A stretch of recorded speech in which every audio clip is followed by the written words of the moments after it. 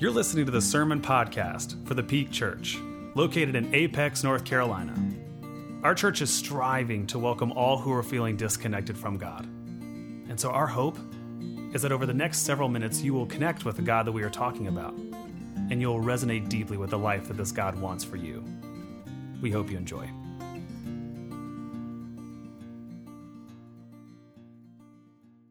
Well, good morning again, everyone, and welcome back for what is going to be the last week of our summer sermon series that we've dubbed, What Would Jesus Say?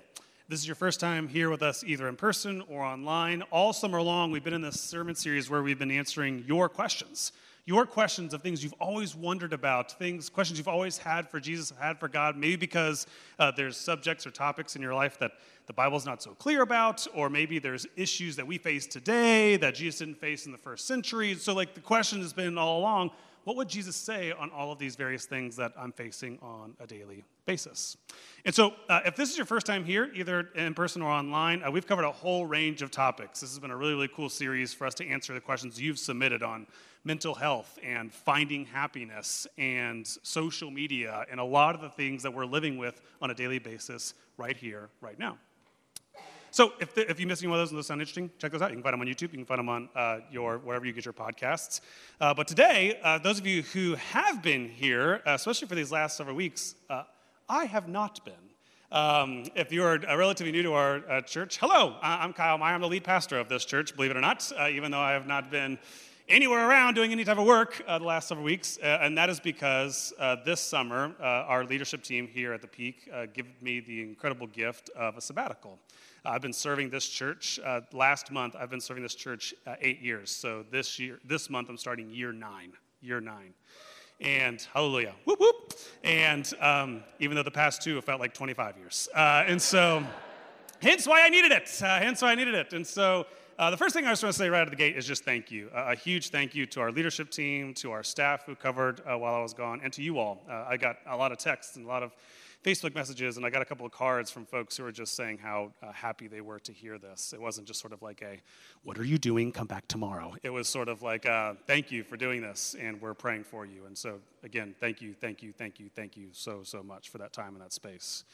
Part of how I spent that time and space over the last 5 weeks was not only reconnecting with myself and reconnecting with my family, but it was also used to sort of reconnect with Jesus and the calling that Jesus has placed upon my life as pastor of this church. One of the things that I asked Jesus pretty routinely over the course of these last 5 weeks was this exact question. What would Jesus say? But I put a little spin on it. I asked Jesus just about every single week, what would you say? I'm about to go back into this work, several weeks from now. I said that at the beginning of the sabbatical. What would you say to us, the pastors, your pastors here in 2022? What would you say to your church, your people, your congregation, your children here in 2022? What would you say now that the landscape has changed? So much in the things of our world has changed. So many of our personal lives have changed in these last several years. So Jesus, what would you say to us about the dreams and the desires and the goals you have for us as your body of believers? And so, in response to that question, one of the biblical stories, one of the passages that it felt like no matter where I could go, I could not get away from hearing the story. It was showing up in my private devotional life. People were sending it to me, just saying I don't know, God said to share this with you. And I was just okay, the same story showing up over and over and over again. And surprise, surprise, it was the story you just read a couple of moments ago. And for reasons that are going to become incredibly clear in just a couple of moments, I think this particular story is one that is meant to speak to us and teach us right now what Jesus would say to us as Christians here in 2022. So if you're here in person, or if you're watching this online and you have your Bibles with you or if your smart devices with you, go ahead and return back to our scripture passage for today because that's where we're going to be camped out. Today we're going to be camped out in Luke chapter 21, specifically starting in verse 5, or we're going to roll through verse 19. And just to give you a little bit of sort of some backstory, some backdrop as to why this story I feel like has been speaking so much to me, and I think is speaking to the church writ large here in 2022. So a little bit of a backstory and a recap of what just happened. So we're getting towards the end of Jesus' life. So in Luke's gospel, we're in chapter 21, so we're getting towards the end of Jesus' life. We're in actually the final week of his life. And so he's in Jerusalem, he's ministering, he's teaching, he's speaking, he's witnessing. And while he's there doing his public ministry, some of the disciples peel off because they see the temple. They see the temple. And it looks like this. So it's marvelous, and it's grandiose, and it's wonderful. And they're just loving it. They're talking to me like, oh my gosh, just look at it. And the architecture, really some post-exilic vibes going on with some design of the front and such. And so they're in awe of this incredible temple, this incredible, really building that is at the center of Jerusalem and the center of so much of their life. And while they're marveling, Jesus, in sometimes typical fashion, comes up and, I can't say that word, so he poo-poos on it. He poo-poos on it. He walks up and he says, hey, what are you guys looking at? And they're like, the temple, isn't it wonderful? Isn't it great? And Jesus is like, yeah, about that. There's a time coming really soon when that whole thing is coming down. Not one single stone will be left unturned. Total buzzkill. Total buzzkill. And so, what's going on? Why did Jesus feel the need to do that? And why would this have been so devastating for disciples in the first century? To answer that, we got to know a little bit of the context. We got to know a little bit of the history. So this temple actually is a long time coming. It's a long time coming. So way back in 1450 BC, this is the first time God's people ever created a physical building, a physical facility used solely for the purpose of worship. So this was the tabernacle. This is the tabernacle. So this is what the picture, this is like a prototype. Someone in Israel actually a couple of years ago made like a prototype version so you could get like a visual of it. Think of it like temple on a budget. Temple on a budget, okay? You got a lot of places to be. You're wandering around the wilderness. You can't stay in one spot, and so you're camping, you're glamping, you're whatever the heck that is. And so they take this all around the wilderness when they're traveling as they're en route to the promised land, and this is the primary place in which they worship. But then eventually, once they land in the promised land, many, many years later, many, many kings later, Solomon is the first king to build a temple. So he builds one in 1000 BC. David wanted to build it first. God held that out for his son Solomon, so Solomon builds it in 1000. It sits there for close to 500 years, a little over 400 years, and then it's destroyed. Some of you know this story from the Old Testament, that during sort of a time of a lot of rebellion and a lot of disobedience, the Babylonian Empire came down, destroyed Jerusalem, destroyed their whole town, and they destroyed the temple. It was devastating. Hauled everybody off to live as exiles, as prisoners in some foreign land. And so this is why it was so redemptive. And then you read about this in the books Ezra and Nehemiah. In 515, they come back and they rebuild the temple. They rebuild the temple. But that's the last time they've done anything to it until our story for today. And so this building has been in existence for 500 years, and no renovations, no replacing the carpet, like nothing had happened. And so, starting in 20 BC, so 20 years before Jesus shows up, King Herod says, I'm going to do y'all a favor. Like, it needs a glow up. Your building, your temple needs a glow up. It ain't looking too shabby. So he does that. He fixes it up. He donates gold himself. It's actually, we learn if you study in context, you study the cultural sort of historical pieces of it, that he went above and beyond the biblical standards of what the size of the temple is supposed to be. Like, he added on to it, added a bunch of like big high-rise buildings and different things around it, around the temple sort of thing, really to give it that sort of zhuzh that it needed.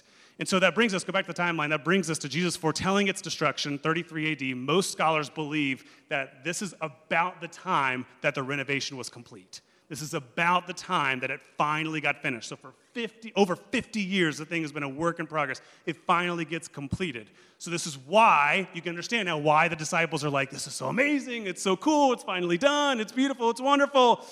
Only to learn that how many years is that, 37? Someone can check my math later. 37 years later, it's destroyed.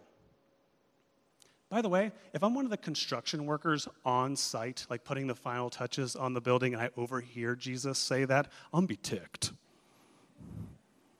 Back in 2015, I got into a nasty car accident. I got hit by a drunk driver, and I just bought that car 1 year earlier, and it got completely totaled. And the police officer walks up to me after it's getting hauled away, and he goes, "Are you okay? Do you have any questions?" I go, "Yeah, real quick. I just put new brake pads on that. Any chance you guys are just going to pop them off? And sort of like, can I take those with me? Like, that stinks. Like, I just invested so much into that. Now it's gone." And so you can understand, I guess you can understand, is what I'm trying to get you to see. You can understand where the disciples are coming from, why this would have been like such a devastating thing for Jesus to say to them.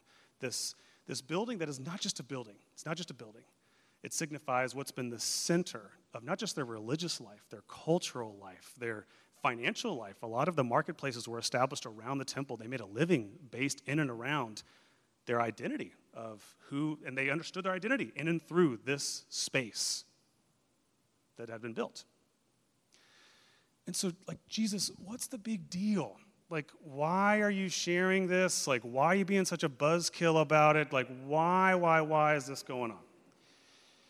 And here's what we know. Here's what we know. One of the things that we know about this moment in particular in the Gospels is that part of what Jesus is doing with his followers and his disciples, specifically here in this moment, is he's issuing them a warning. He's issuing them a warning. He's issuing them a word of caution that not only they needed to hear, but worshipers for all of eternity desperately needed to hear. He's warning that if we're not careful, our worship and our sort of our relationship, our faith writ large, if we're not careful, we can confuse style with substance. He's saying this to his early disciples, but it applies just as much to us as it does to them. That one of the temptations in spiritual life, in the Christian life, is to confuse the forms of worship, how we go about worshiping, with the very person we worship himself. Put another way, it's super tempting to sometimes give more commitment, more devotion, to be willing to fight and defend our preferences of what spirituality, faith, and religion and God should look like, rather than God himself. I'll give you some examples. Friends, this is any time. This is any time. We as human beings, in our marriages, in our parenting, in our jobs, we confuse the method with the mission. The method with the mission. Raise your hand if you're a parent in this room. Okay. Every single parent will understand this analogy. You understand that when it comes to parenting, your larger mission is to nurture your children. It's to care for your children. It's to lead and to guide your children. Now, you have certain methods that aid that mission. And sometimes, let's just be honest, sometimes we're more committed to the method of parenting than the mission of parenting. Especially any of you who've had more than one kid, you found out a method for kid one. You're like, oh my gosh, that worked perfectly for like potty training and for sleep training. This is amazing, this is wonderful. Only to find out that when you use the method for kid two, it's almost like kid two came out, I was like, yeah, ain't none of that gonna work. My wife and I had so many strategies for that worked with our first child when it came to potty training, when it came to sleep training. And we're like, okay, great. When we just let them run around naked, and they just sort of gravitated towards the bathroom. Now, with our second child, he sees that as an opportunity to pee all over the living room. And in that moment, parents, let's be real. In that moment, you got a decision to make. Are you going to be more committed to the method or the mission? What's more important to you? What your child needs, or what strategies were given to you by your parents that you've been using forever that you think are gospel, right? So we can do this in so many different arenas, and you better believe we do this in faith. We do this in church. I'll start with us. Churches are super guilty of it. Think of any time you've ever stepped into, how many of you have ever stepped into a church before, a traditional church, where it is obvious from moment one, they've been singing the same songs, reading the same prayers. That's the same musty, moldy carpet that's been in that place for 50 years. Now, don't get it twisted. Don't get it twisted. I'm not bagging on traditional style of worship. There's nothing wrong with that. What I'm critiquing is traditional strategy of worship. Traditional strategy of worship says, well, back in 1974, we sang that song, Christ our Lord is risen today. And we had like a revival, and everyone came to faith. Let's do that forever. Let's sing the same songs forever. Let's say the same prayers forever. Forever and forever and forever. And maybe the same thing will happen back then. And they're still waiting. They're still waiting. Now again, so don't get it twisted. Contemporary churches do the same thing. Just because you're in a contemporary church right here doesn't mean that we don't do it either. I cannot tell you how many times I had conversations with pastors who lead contemporary churches who in the aftermath of COVID were like, I cannot wait to get rid of virtual, digital church. In person, that's the pure form of church.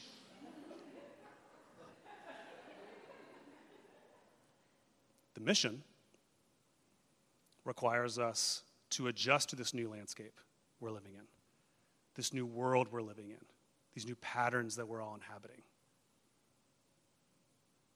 The methods are based on our personal preferences. Now, you do this too. You thought it was just going to be Kyle confessing. You too. You do this too. We all do. As individuals, we do this too. How many of you, one point or another in your spiritual journey, you discovered like a study or an app on your phone or a devotional, and the first time you did it, oh my gosh, it was the most transformative experience you ever had.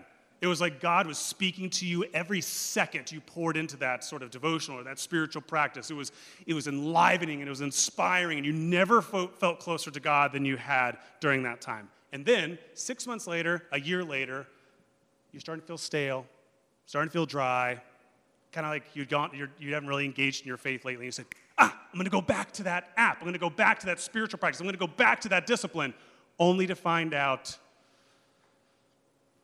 it just didn't do the same thing it did before. It wasn't as effective as it was before. Most of the time, you found yourself sitting there day in and day out. Come on, Jesus. Show up. Say something like you did last time. I'm listening.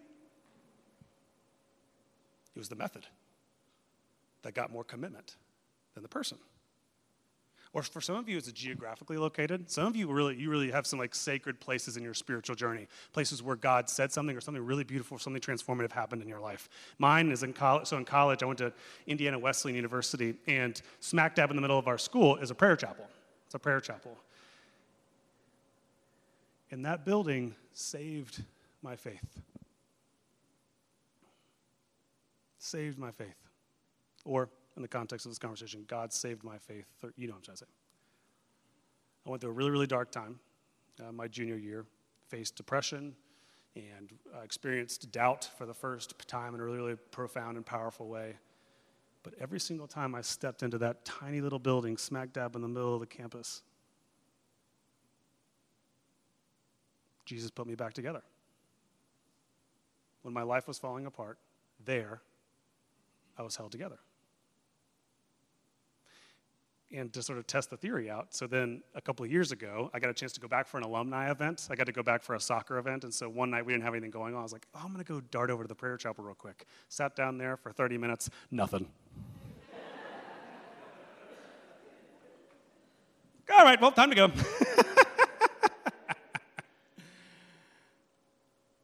And so I think, friends, what Jesus is trying to do here in this moment with his disciples looking at the temple is he's trying to help us understand that the reason why this happens to you, to me, to us, is because the God that you worship is alive. And what do living things do? They move. They breathe in fresh ways. They come at you one way one day, and they come at you entirely differently the next day. And so Jesus, what he's doing here is he's saying, yeah. You want to be one of my disciples? Yes. Learn how to forgive your enemies? Yes. Learn how to extend grace? Yes. Learn how to be a person of prayer? Yes. And make sure you add to your tool belt. If you want to call yourself a disciple, call yourself a follower of Jesus, you better make sure that amongst all those other things you're cultivating in your spirit and your soul, make sure that adaptability is somewhere in there. Make sure you have a faith that can actually exist apart from a person or a study or a devotional, a church even. Make sure you have a faith that can exist out in the wild when you're exposed to the elements, when you don't feel like praying, you don't feel like talking to that Jesus dude, you don't feel like engaging and being the person that God calls you to be in that particular season. And so, over the course of my sabbatical, this is how I want to spend the remainder of our time, I was convicted about the places in my own heart and my own faith and my own leadership as a pastor in this church of the places where I have been refusing to adapt for a very long time. And now I got to.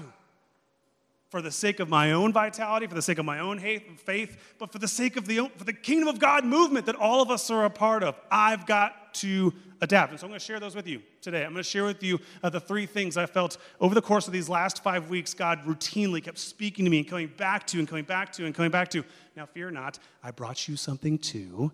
I brought three things for you. So I'm going to wrap out the conclusion. I'm going to give three things to you. Three things that as I was sitting there, I was like, holy cow, it's not enough for me to make these shifts, that we as a church are going to have to make some shifts in how we approach God, how we approach faith, and how we approach church, and how we approach all of it if we want any shot of God's dreams, God's plans coming true in this community. You want to hear them? The first of which is this.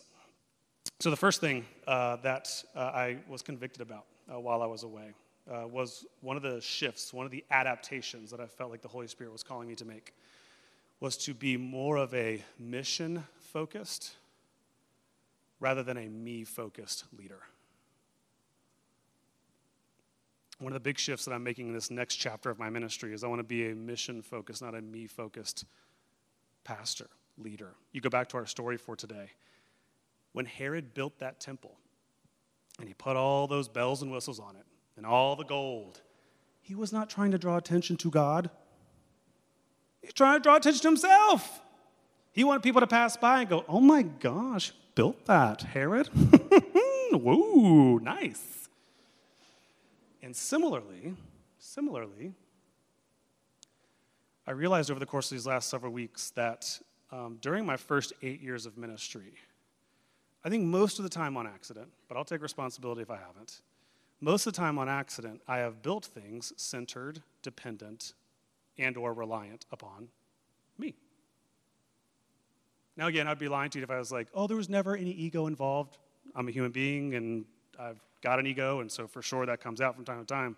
But most of the time, when I was building things dependent, centered, reliant upon me, it was because one of my crippling, the worst fears that I suffer from is letting people down. I don't want a single person to be like, where's Kyle? With all this work to do, what's he doing? Kicking his feet up? Like, come on, where's that boy? And so I said, you know what? Forget that. I will never be guilty of that, and so I'm going to be in the mix all the time. And as a result of that, not only is that unhealthy for me personally, but it's unhealthy for this community.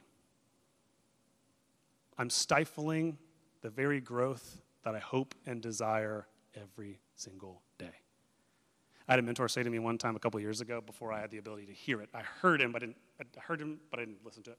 He said, a church's growth, not just numerically, he's talking about spiritually, ability to impact and influence a community, a church's growth will always be in direct proportion to the pastor's ability or inability to relinquish control. I was like, oh, that kind of hurt my feelings. I didn't really appreciate that, but I just thought we were having a nice lunch. But okay. But he's right. He's right. By the way, this applies not just to pastoral leadership. This applies to every single one of you who lead anything. Kids, your job, your marriage. Oftentimes, the ability something has to thrive is highly predicated upon, did the person in charge give it the actual space to do so or not? And so one of the adaptations I'm going to make in this next phase of ministry is I'm going to stop putting my center at everything we do. I'm going to stop being in the middle of all of it. I'm going to put the mission of this church at the middle of everything that we do. Our mission here is to welcome people who are feeling disconnected from God so that we can help them grow in faith, and then hopefully some transformation occurs in their life, and then we go on to transform the world. And I can't do that alone. And if I'm in the middle, I'm going to hinder our ability to make that happen. So that's the first adaptation I'm going to make. The second one I'm going to make is this. Second shift I'm going to make in this next phase of ministry is I'm committed every single day to being more of a learner instead of someone who feels like they're a master of what it is that we're doing around here. I want to be someone who is a dynamic rather than a static leader. A dynamic rather than a static leader. You go back to our story for today, I think the hidden thing that Jesus is trying to warn us of is if you have a faith that, if the people of the first century had a faith that was dependent upon the temple, it was dependent upon that place, those people, that institution, that establishment, the problem with that is that it always is going to be limited. It's always going to be hindered in its ability to grow and thrive as well. And so one of the things that I'm sort of leading in myself is this awareness that I'm always going to be learning how to be a Christian. I'm always going to be learning how to be a pastor for all the rest of my life. All the rest of my life. I got a new response. When people say, oh, when did you learn how to be a pastor? I'm going to be like, nope, still learning. Still trying to figure it out. Still trying to figure out how this whole church thing works. Still trying to figure out how to lead people well. I want to make a shift in how I lead because so often, again, this applies not just to ministry, this applies to all aspects of life. Somewhere, some way down the line, all of us were taught that learning is static. Think about your marriage. Think about parenting. Think about your job. The expectation was, okay, you went to college, you got the degree, you checked the box, now go and do the thing. Parenting, same thing. You're like, okay, well, I kept this child alive, and that seemed to work okay, and so I'm just going to do the same exact things for kid 2, and it'll be fine. I've already learned. I learned, now I'm executing. We have this sort of static understanding of learning in life where it's like I learn and then I execute. I never go back to learning. And the supreme danger of that is that if you're not careful, if you never go back to learning, if you're not a lifelong learner in every arena of your life, and that applies to me as much to you, what happens is you might find yourself one day creating things for a world that no longer exists. The church I was taught to pastor in 2014 at Duke Divinity School no longer exists. The world has changed substantially in the last 8 years.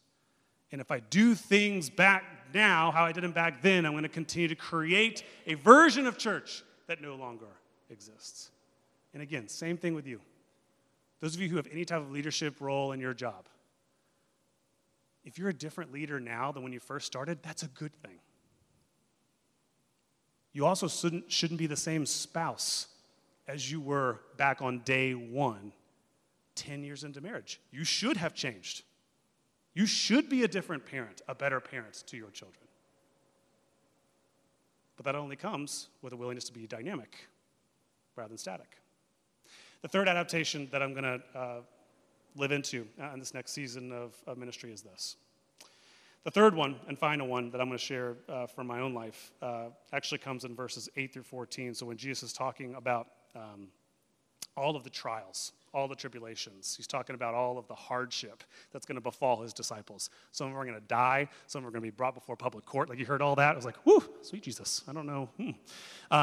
So he's talking about all of this because Jesus understands that there's something that happens when you can sort of speak these things before they happen. It robs them of the power that fear has over your life.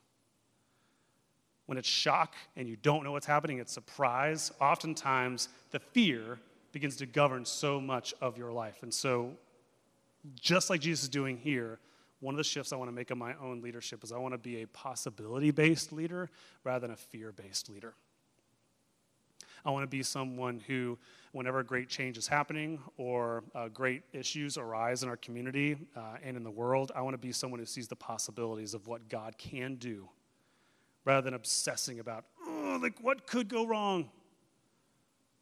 Let's just be honest. For the last 2 years, most of us in this room have been fear-based leaders or people. How could we not, right? How could we not? But I don't know about you. I make the worst decisions when I'm afraid.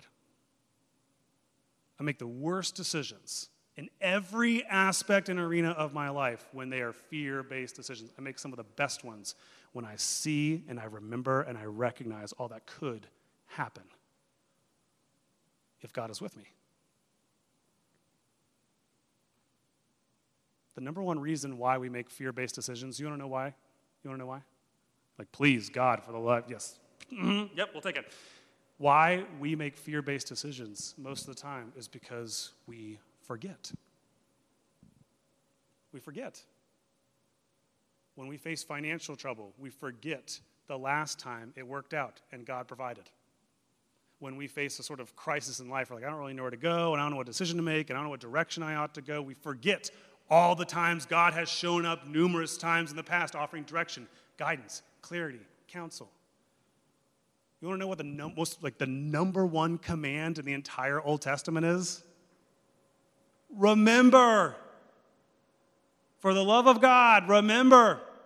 Remember what I did in Egypt. Remember what I did with the Red Sea. Remember what I did in the wilderness. It's almost like every single time God has a public address in the Old Testament to his people, he starts out with, hey, remember me, remember who I am, remember what I've done. Great. Carry that with you into the future. Otherwise, your spiritual life will look like this. You'll just continue to learn the same spiritual lesson over and over and over again. And then you'll get angry about it because you'll be like, I just feel so stale. I don't feel like I'm going anywhere. And God's like, I know, because you're not practicing the first thing I gave you. So I can't even give you the second thing because you haven't learned the first one yet. Right? And so, as promised, here are the shifts that I'm going to make, and I feel called to make, convicted to make in my own leadership, my own life, my own faith. But again, it's not enough. It's not enough. I can make all these shifts and adaptations tomorrow, and we as a church will not be any closer to the dreams and the future that God has in store for us until all of us, as one unit, as one family, as one force, run after the same thing. And so in this next chapter of our life together in faith, I have 3 questions I want you to consider. I want you to wrestle with. I want you to take home and really spend some time praying upon and reflecting upon, especially as we move out of the summer and the sort of summer lull, or moving back into the fall, or re-engaging our life, or re-engaging our rhythms, or re-engaging being the people who we want to be, and doing the things and making priority the things that are most important to us. I want you to really reflect upon these 3 questions, the first of which is this. The first question I want you to ask yourself is not what it's been like lately, what it's been like in the past, but this day going forward. Are you going to have a faith that is central to your life, or just like an add-on to your life? Catch a difference? If something is central to your life, it's the first thing you think about. It's the first factor you consider when you're making a decision. It's the first input and voice you listen out for when you're trying to figure out where you ought to go and who you ought to be. When faith is extracurricular, that means that you pay attention to all of your voices of fear, insecurity, all the things that could go wrong. You talk to some other friends, you gossip about it for a little minute, and then you go, oh yeah, I should maybe pray about it. And so this is where you figure out where faith is on your priority list. Ask yourself that question. When does your relationship with God show up whenever you make a big decision in life? Is it number 1, 2, 17, 47? Where is it? You want an example you're not going to like? Here's a good example. If you're how do you go about your weekend plans? We'll start with like a really innocent one. When you go about your weekend plans, when does church show up? Y'all's faces are like, I knew he was going to call me out for that mountain trip I went on recently. But seriously, where does it show up? When you think about the weekend, where does church faith even show up on your priority list? Are you like, yeah, well, we got the kid stuff going on. I got to get ahead on work stuff. And then, oh, yeah, the beach house opened up, so we're going to make sure we run over there. Oh, yeah, and season 4 of Stranger Things came on Netflix, and I've not caught up yet, and Kyle keeps talking about it. By the way, that dropped while I was away, and I need a support group. I feel like I got a lot to talk about. I got a lot of things to process and a lot of fears that I'm working through. And so see me after service for prayer right over here for Stranger Things. But seriously, it's a silly example. And church, again, method versus mission. Coming to church is not the mission. Let me be super clear about this. Getting you to come to church more often ain't the mission of this church. It's, are we providing ways, tools, resources to help you be the church more often than you are right now?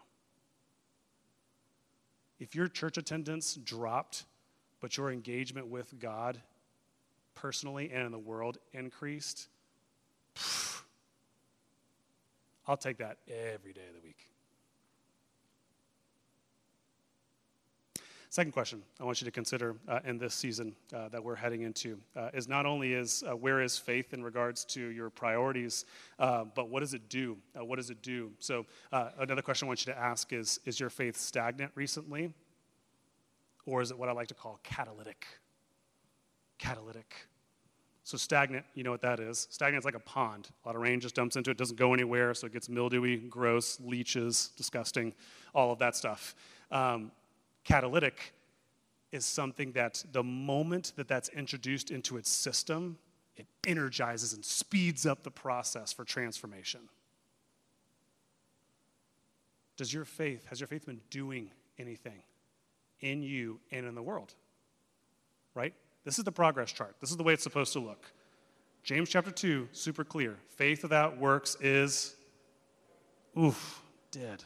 Gosh, could you just asleep maybe, James? Like, can we just tear it down a little bit? Like, maybe it's just taking a nap? Nope, dead, he says. And it's because this is the way it's supposed to work. When God speaks to you here at this church, when you're listening to a podcast, if you're watching this online while you're driving to the beach,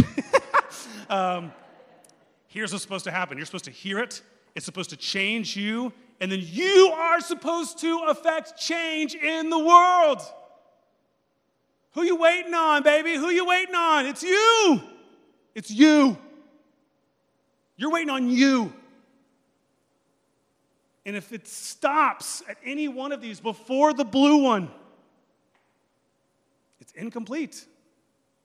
And again, you will find yourself frustrated in faith because you'll be like, I feel like I'm learning all this stuff, but I just I don't know, it's not doing anything. And maybe because it flowed into you and you never let it flow out. Or maybe it flowed into you, but then you left it on the church seat as you left and went back into your life. Or you left it at your coffee table, wherever the heck you do your quiet time. You left it in your car, went back to your job. My third and final question for you to consider is this. Is my faith central or an add-on? Is it stagnant or catalytic? The last question that I'm going to beg you to consider in this next season, especially given the season that we're coming out of in our country, in our world, you have it, is my faith from this day forward, is it going to be more resilient? Or is it going to continue to be reactionary? You go back to our story for today, why Jesus, again, why he goes through and he lists all the different things that are awaiting his disciples is because he's trying to prepare them to not have a reactionary, impulsive, fear-based response when they start having trials and struggles come their way. He's almost teaching us as disciples, don't be surprised when life gets hard. Don't be shocked anymore. Don't overreact to that. It comes with the territory of following me. And good gracious, hallelujah, I swear, it feels like nowadays we're living in the most reactionary time in human history. Everybody just crazy overreacts and course corrects based off of somebody did something you don't like. Somebody said something you don't agree with. Or something inconvenienced your existence in the slightest possible way. We're doing this in our marriages, we're doing this in our jobs, we're doing this in our parenting, and oh yeah, we are doing this with church. During COVID, we lost a good number of families who had been committed to this place for a really, really long time. And I ran into a couple of them Probably they hated the awkwardness of that, but again, Chipotle and different things like that. We'd start getting into conversation, and then they would just sort of say, like, yeah, I don't really know why I stopped doing church. I just sort of like, the stuff of the world happened, and I don't know, I don't know. To me, that's a reactive type existence instead of a resilient one that, as Jesus says, stands firm in the midst of struggle. Now, I'm not saying that there's not times to bail on stuff, because there is. Sometimes you need to bail from a relationship, from an organization, from a group, what have you. But before you do so, I'm going to leave you with this. Before you do so, I want you to make sure, if you want to develop a more resilient side of existence in the world, anytime you feel like, oh my gosh, I want to bail, I want to tuck tail and run, at first ask yourself these two questions. Number one, is it possible that I'm expecting the world to know and meet all of my personal preferences?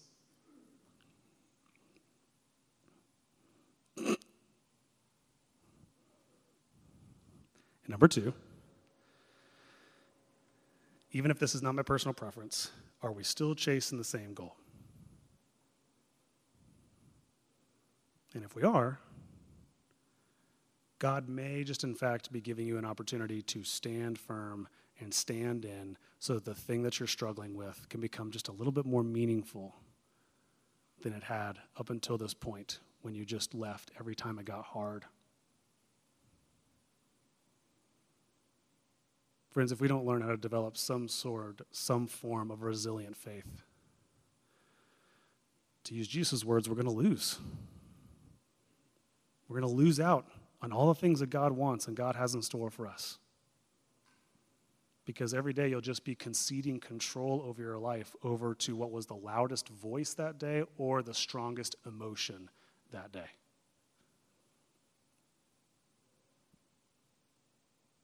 And so, if you, like me, want to run after this good future that I believe God has laid out in front of us,